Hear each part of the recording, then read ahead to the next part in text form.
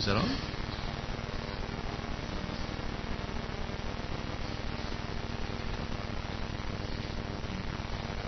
Okay. Brothers and sisters, can I get you to turn with me to John chapter 1? John chapter 1.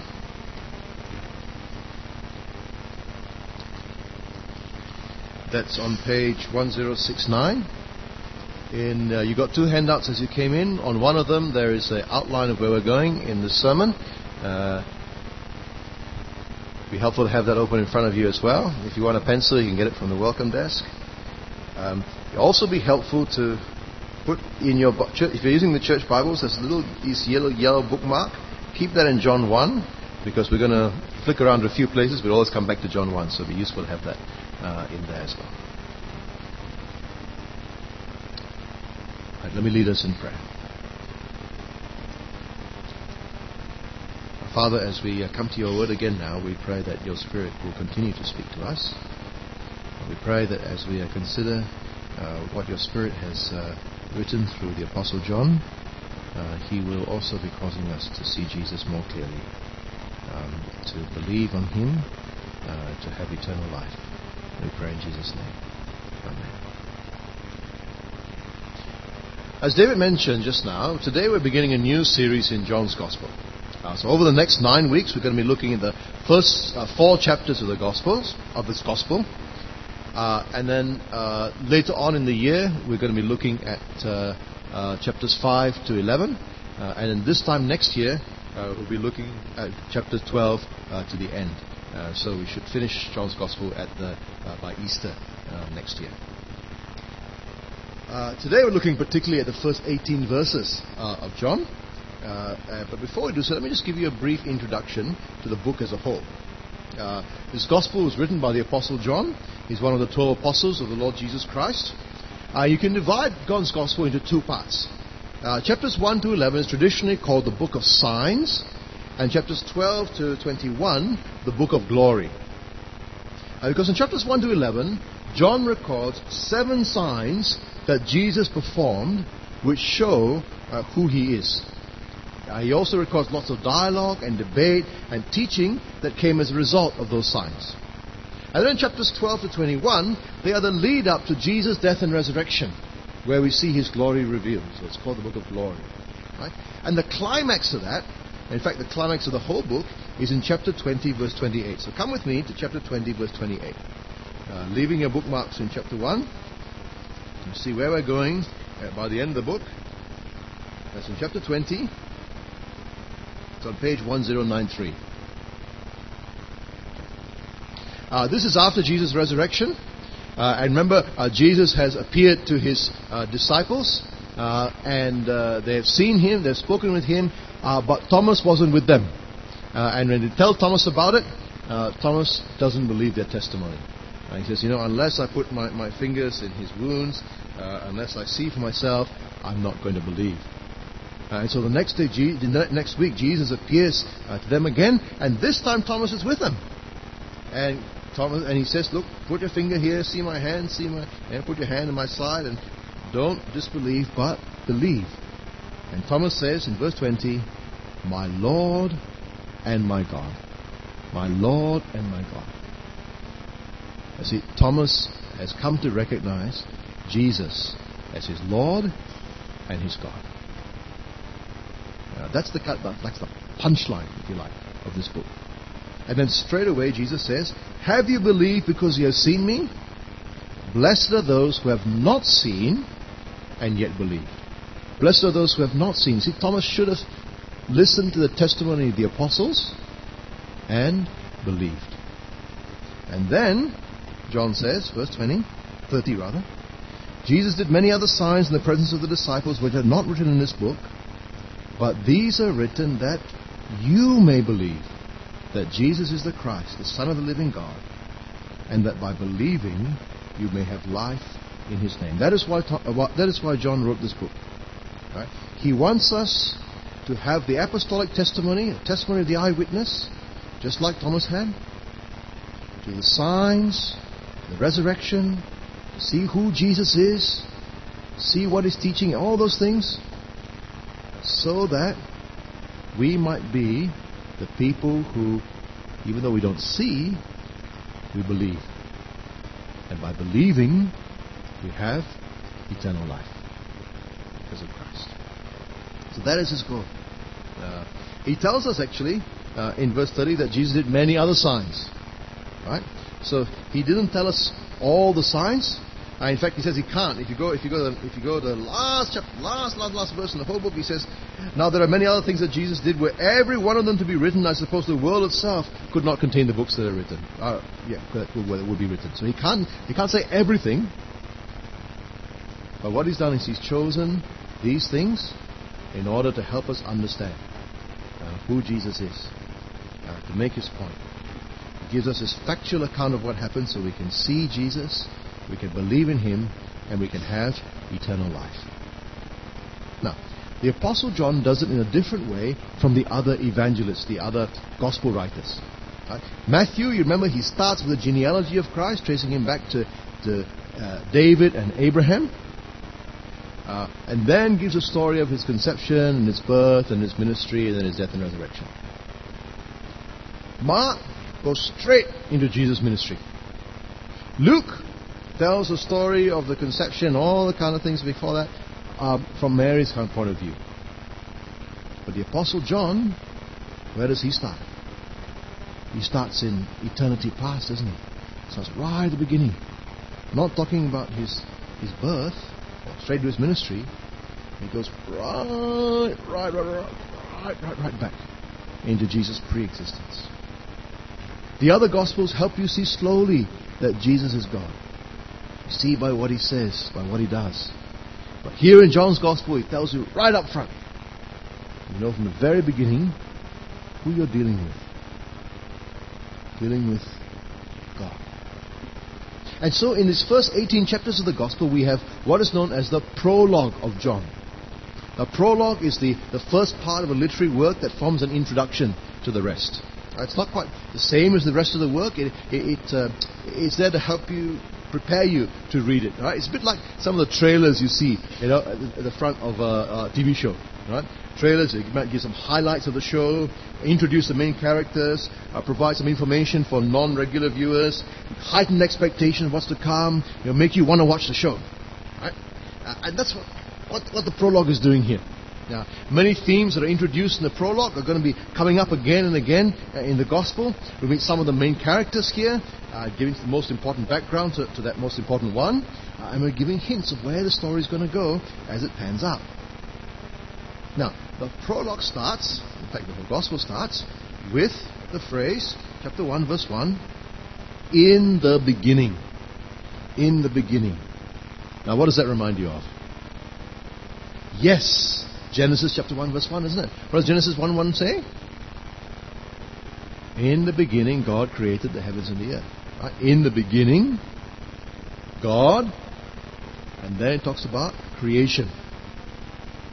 Now, John picks up that, in the beginning, and then he's got a whole lot of stuff in the rest of chapter, verse 1 and verse 2. And then in verse 3, he talks about creation. All things were made through him. Nothing was made without him. See that? So what he's done is he's taken the structure from John 1:1 to start his thing off. He's saying, in the beginning, God created the heavens and the earth. And what he's doing is he's like opening up this God from John 1. Giving you extra information on that point. Right? It's like, I don't know, sometimes online you get this little, when you're on the screen, right? You get this little plus sign on something, and then you click on that plus sign and a whole lot of things come down underneath. You know what I mean? On the computer? Okay? It's like he's using the structure of John 1 and click the plus sign and you get all this stuff in the rest of verse 1 and in verse 2. See? And so he's opening up, expanding what the Old Testament just has as God. He's not telling us all about God. Right? There's much more that he could say that he's not saying here. And in fact, the Spirit who inspired this doesn't tell us even about his own role in the Trinity, because the point of this is not to tell us about the Trinity or anything else. It help us to go back and see where Jesus comes from. Right? And so you double-click this, And you find that within this God, there's this Word. Now, John chapter 1, verse 1, read it together. In the beginning was the Word. The Word was with God, and the Word was God. Right? So the Word, or in Greek the Logos, is on the one hand with God, and on the other hand, He is God. How does that work? The fact that He is with God means that He is distinguishable from God. He can enjoy, in fact He does enjoy relationship with God. And on the other hand, the Word is God. Right? Actually God. Now that's difficult. How can it be both? Well, we only actually come to grasp that when we understand the whole Bible's revelation of God. It will finally make sense. That is, from all eternity, the Son is with the Father. The Father is God, and the Son is equally God. The Father is not the Son, the Son is not the Father, but the Son is God and with the Father, so He is with God. Does that make sense? Okay. The Word is God with God. We'll look at this more. You have 2 full days, morning to night, to think about it in September when we look at the doctrine of the Trinity in our seminars. Right. But He's God with God. So when we get to verse 2, already verse 1 we got some surprising things. When we get to verse 2, we find something else surprising.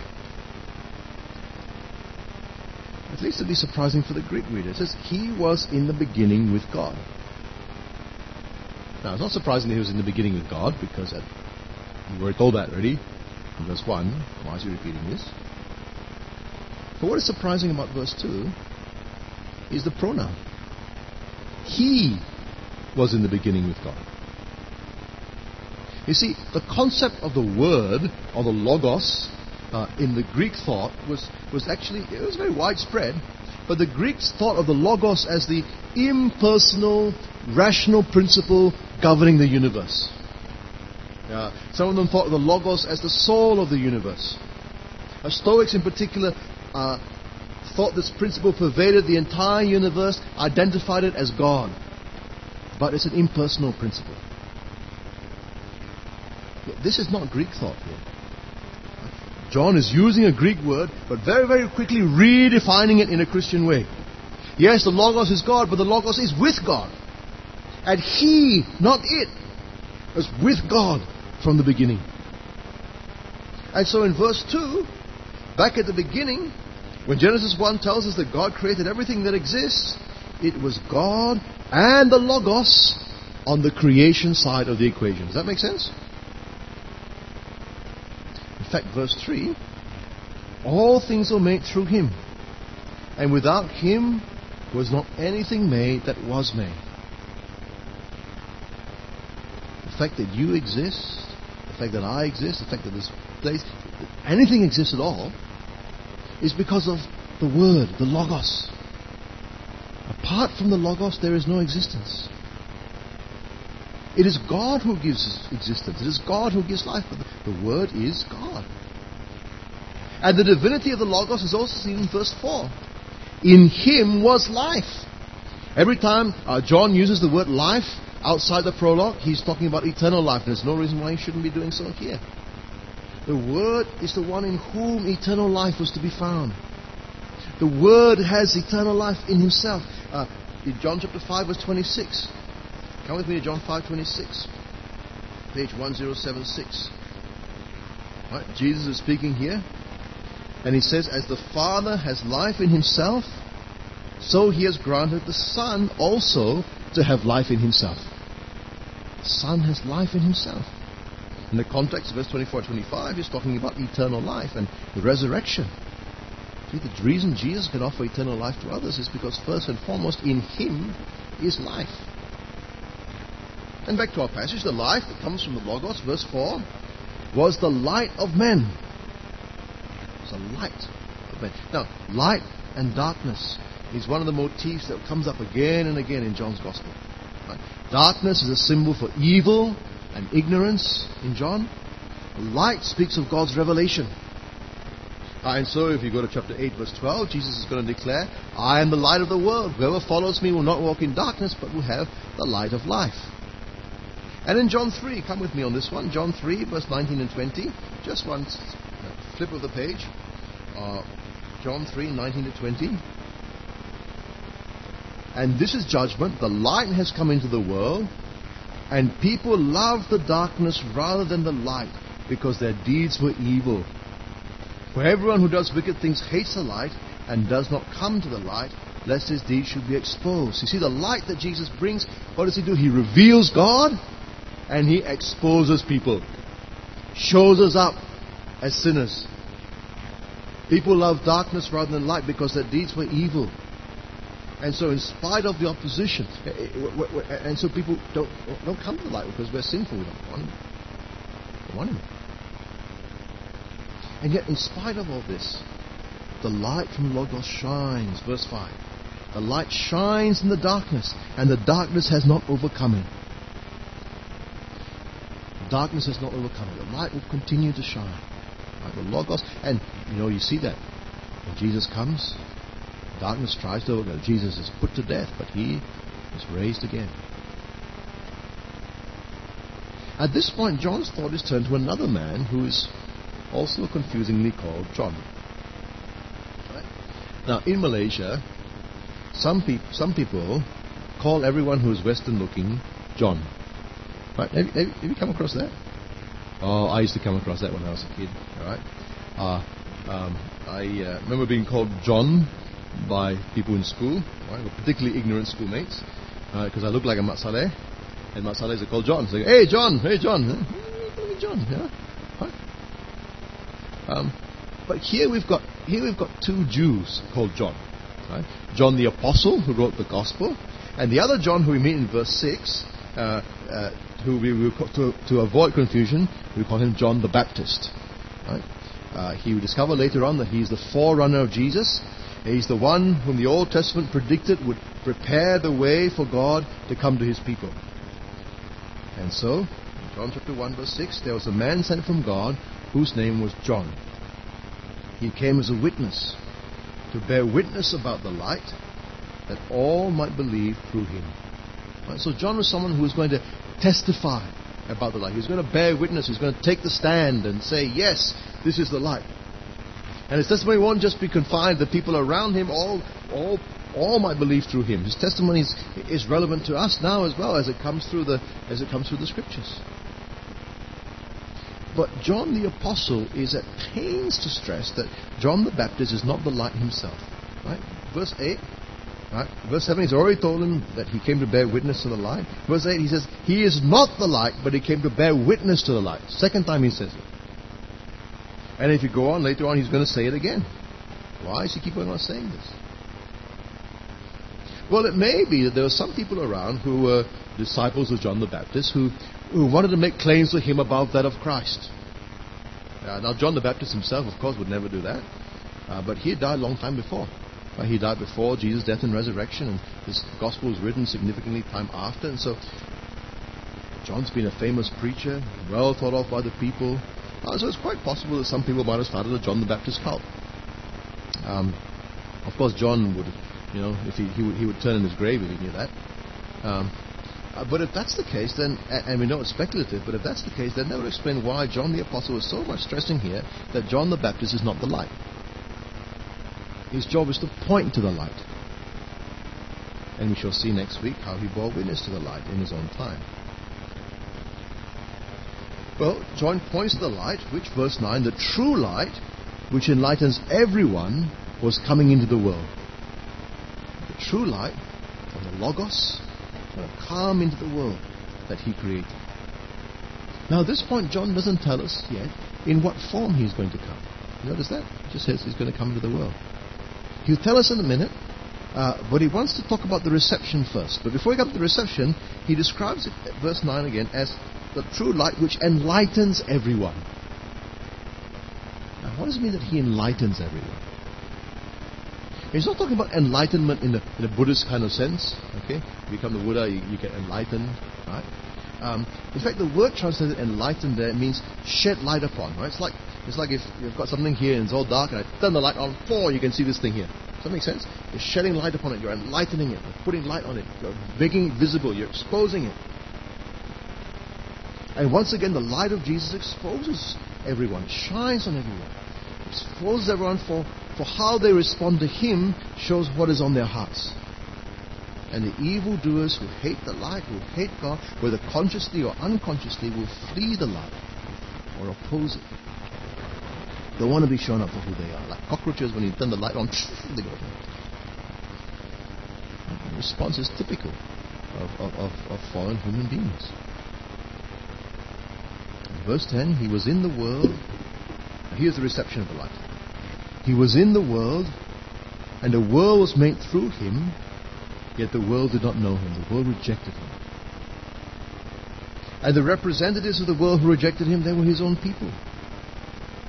Israel, whom He had rescued, whom He had sustained, who He had spoken to through the prophets so many times, He didn't recognize Him. He came to His own, verse 11. But His own people did not receive Him. He was a rejected light. But even in the midst of majority rejection, there would be minority acceptance. There would be those who, in verse 12, who did receive Him, who believed in His name.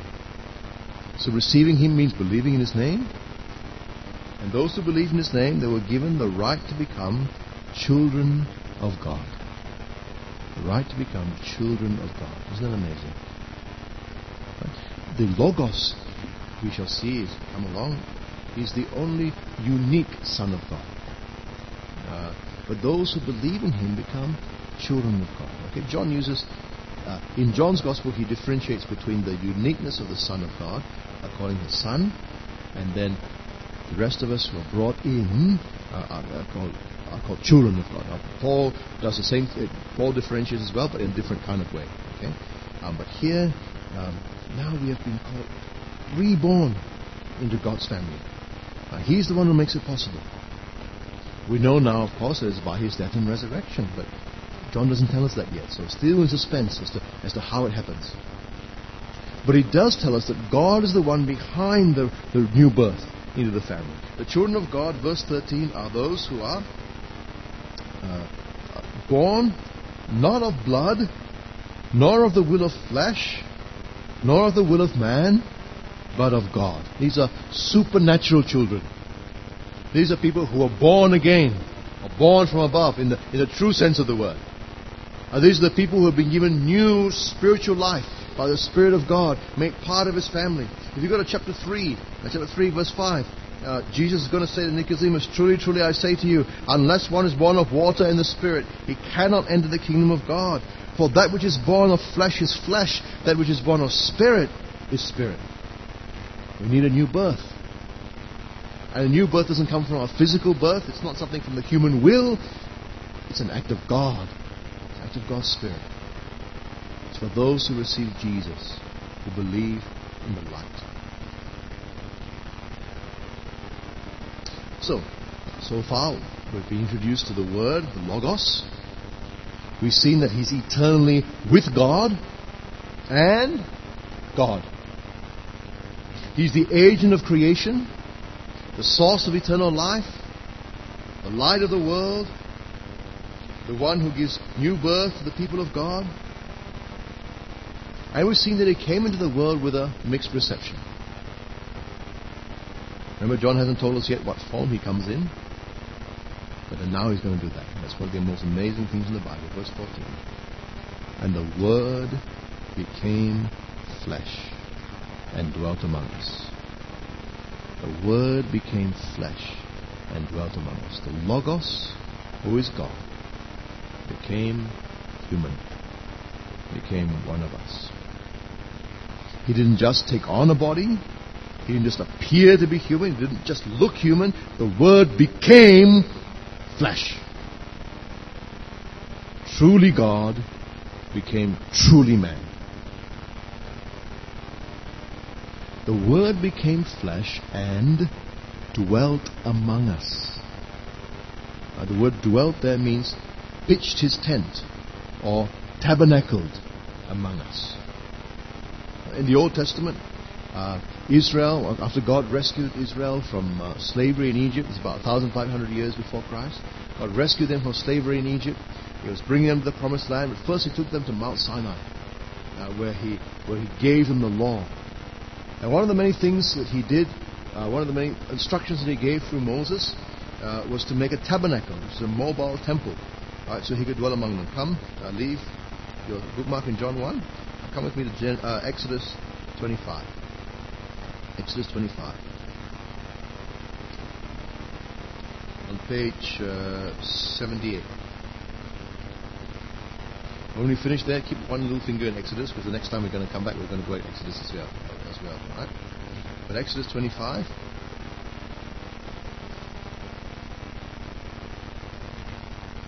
And God's telling Moses, and let them make me a sanctuary, that I might dwell in their midst. Exactly as I show you concerning the pattern of the tabernacle, all its furniture, so you shall make it. God wants to dwell in their midst. God wants to live with them. God wants to build the tabernacle.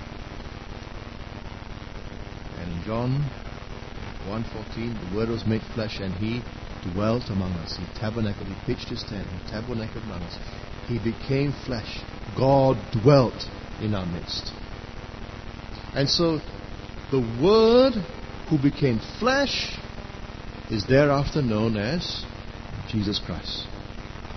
The one who is the Logos, who is God with God from all eternity, to become human. And Jesus is the true tabernacle. In Jesus, God came and pitched His tent in our midst. He's the true tabernacle, which means He's the true temple. That is why He could later say in John chapter 2 verse 19, He can say, destroy this temple and in 3 days I will raise it up. And it says He was talking about the temple of His body. But He is the real temple.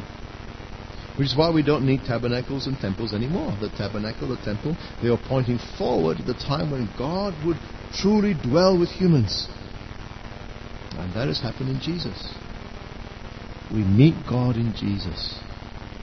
Jesus is truly God with us. And because He is truly God with us, then He can show us how great God truly is. Verse 14.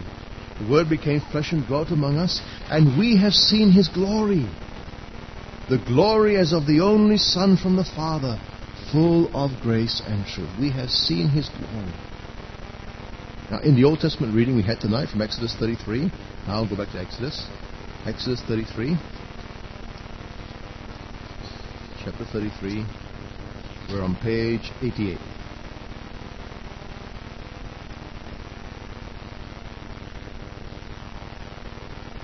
And remember that? Moses was talking to God, and Moses asked to see God's glory. Right, chapter 33, verse 18. Moses says, please show me your glory. God says, I will make all my goodness pass before you, and will proclaim before you my name, the Lord. I will be gracious to whom I will be gracious. I will show mercy to whom I will show mercy. But He said, you cannot see my face. For man shall not see me and live. Moses wants to see God's glory. God's glory is shown in His character. God proclaims that to Moses, but Moses cannot see His face.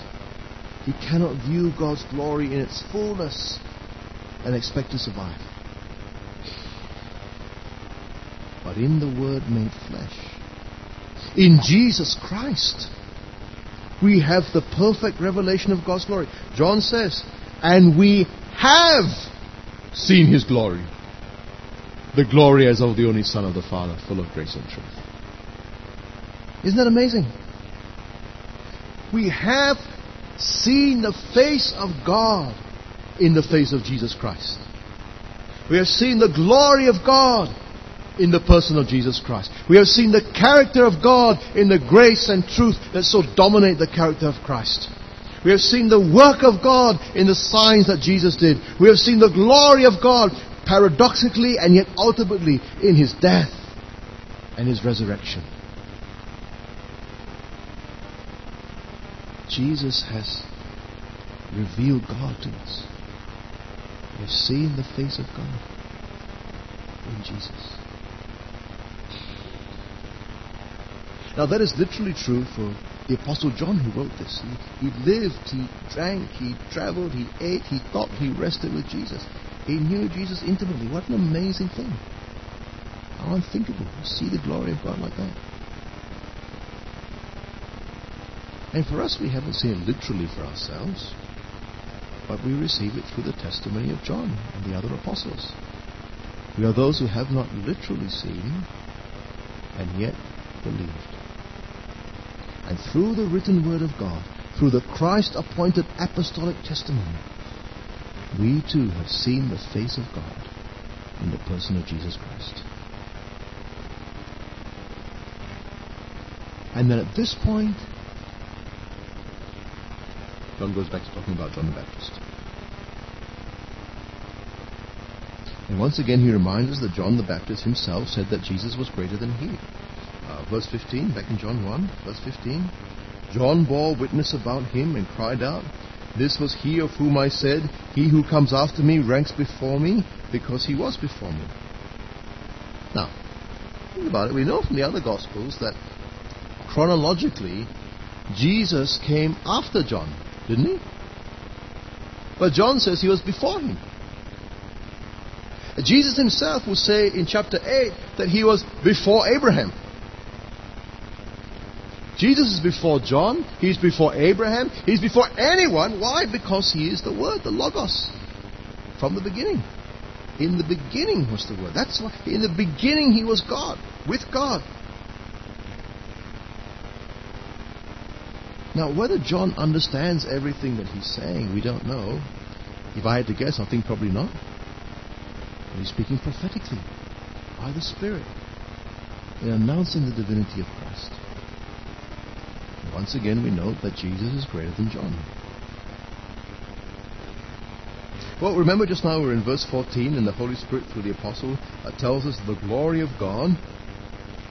We have seen His glory. The glory is of the only Son of the Father, full of grace and truth. And verse 16 picks up that full word, and from His fullness it says, we have all received grace upon grace. Grace upon grace. Or a better way of translating is to say, grace instead of grace. What does that mean? Grace upon grace. Grace instead of grace. Well, good thing John explains in verse 17. For the law was given through Moses.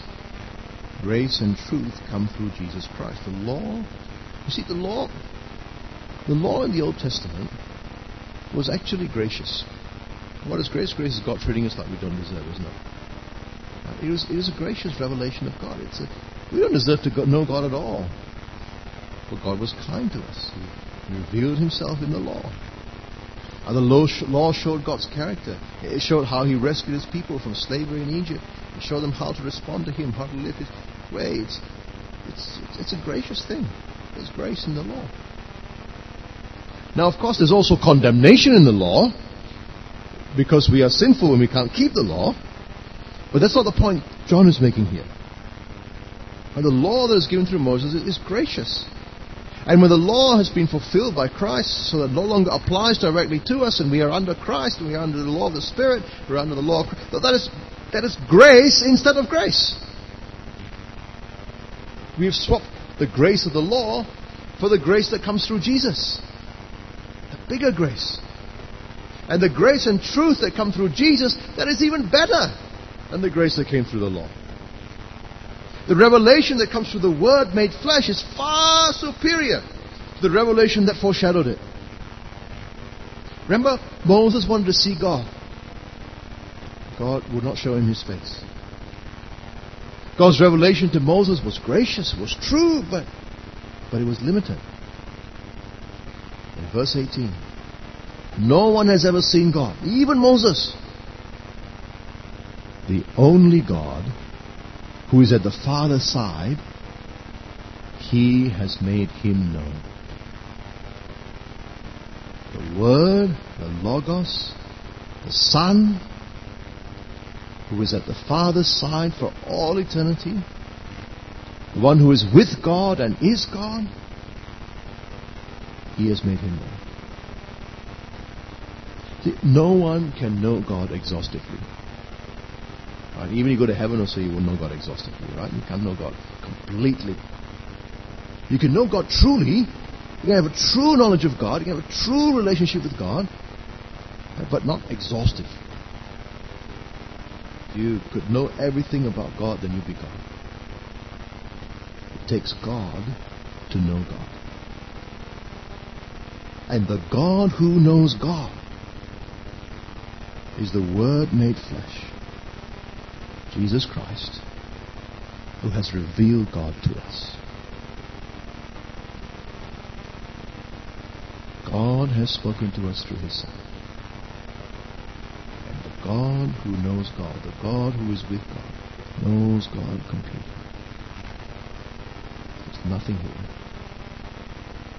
And if we come to God through His Son Jesus, then we have received the revelation from God. You couldn't find a better revelator.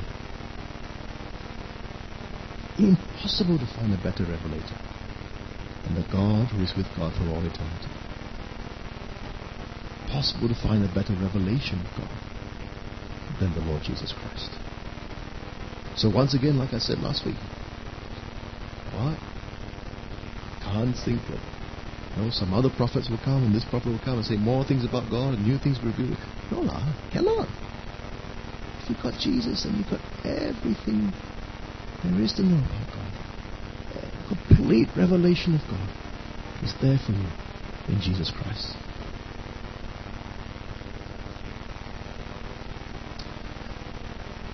Now, as we've worked through the prologue of John's Gospel, you might have thought that it lacks a bit of structure. Right? John speaks about the Word being with God and revealing God. And then he jumps to John the Baptist. He talks about light coming into the world, but he doesn't say how. He talks about the reception that the light receives. And then he only tells us about the Word, how the Word became flesh. And then he's nicely talking about, how he reveals God and fullness of grace and all that. He jumps back to John the Baptist again. What's going on here?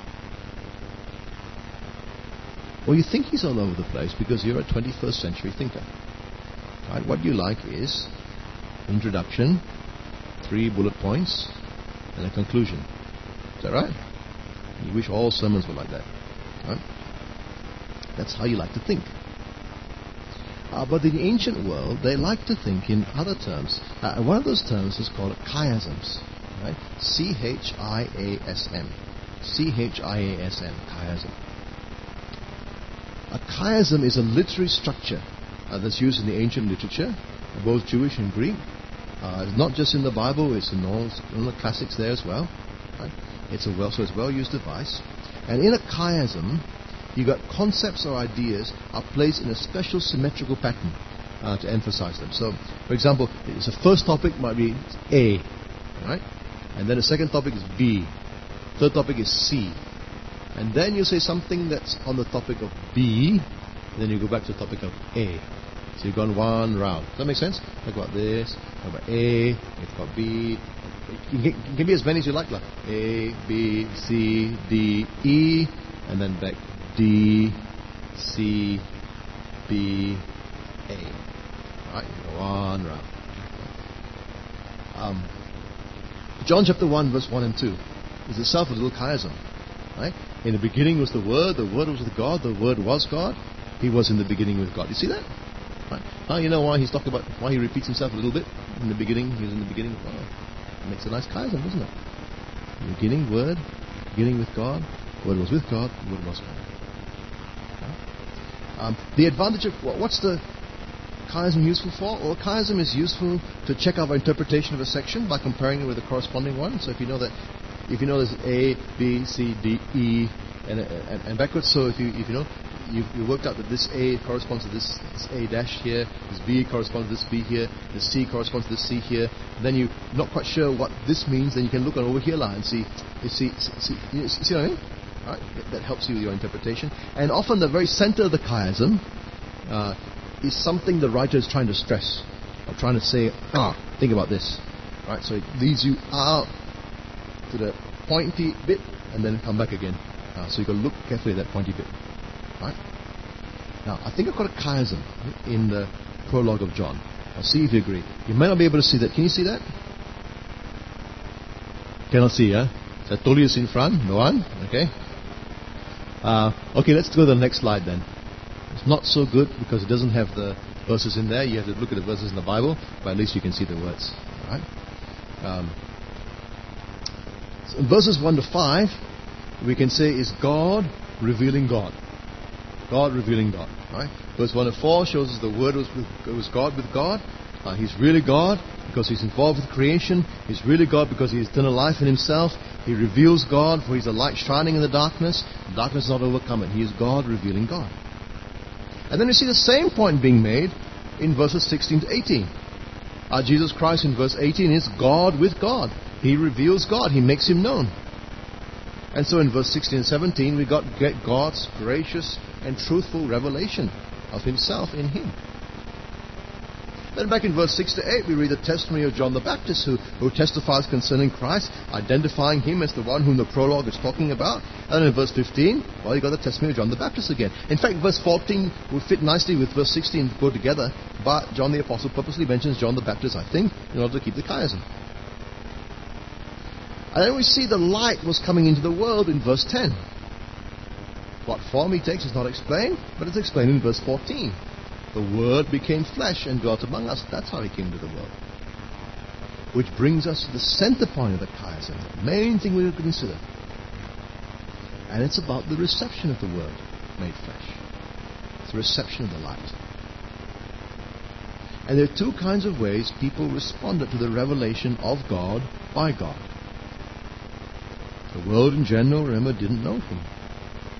Israel, God's Old Testament people, they didn't want Him. They arranged for Him to be crucified. For those who believe, the Son makes us children of God. And so, friends, this evening we've seen something about how great Jesus is. We've seen that He is God revealing God. He is the Logos, the Word that is with God from the beginning. He is God made flesh. He is God made visible, accessible to human beings. He is the one we need to go to if we want to see what God is like. He is the one who reveals the Father perfectly. What will your response be to the light that shines from the world? How will you respond to Jesus, the God who reveals God? Will you reject Him? Oppose Him? Will you run away from the light? Put up with the defenses? Or will you receive Him, believe in His name, and become one of God's supernatural children? Let's pray together.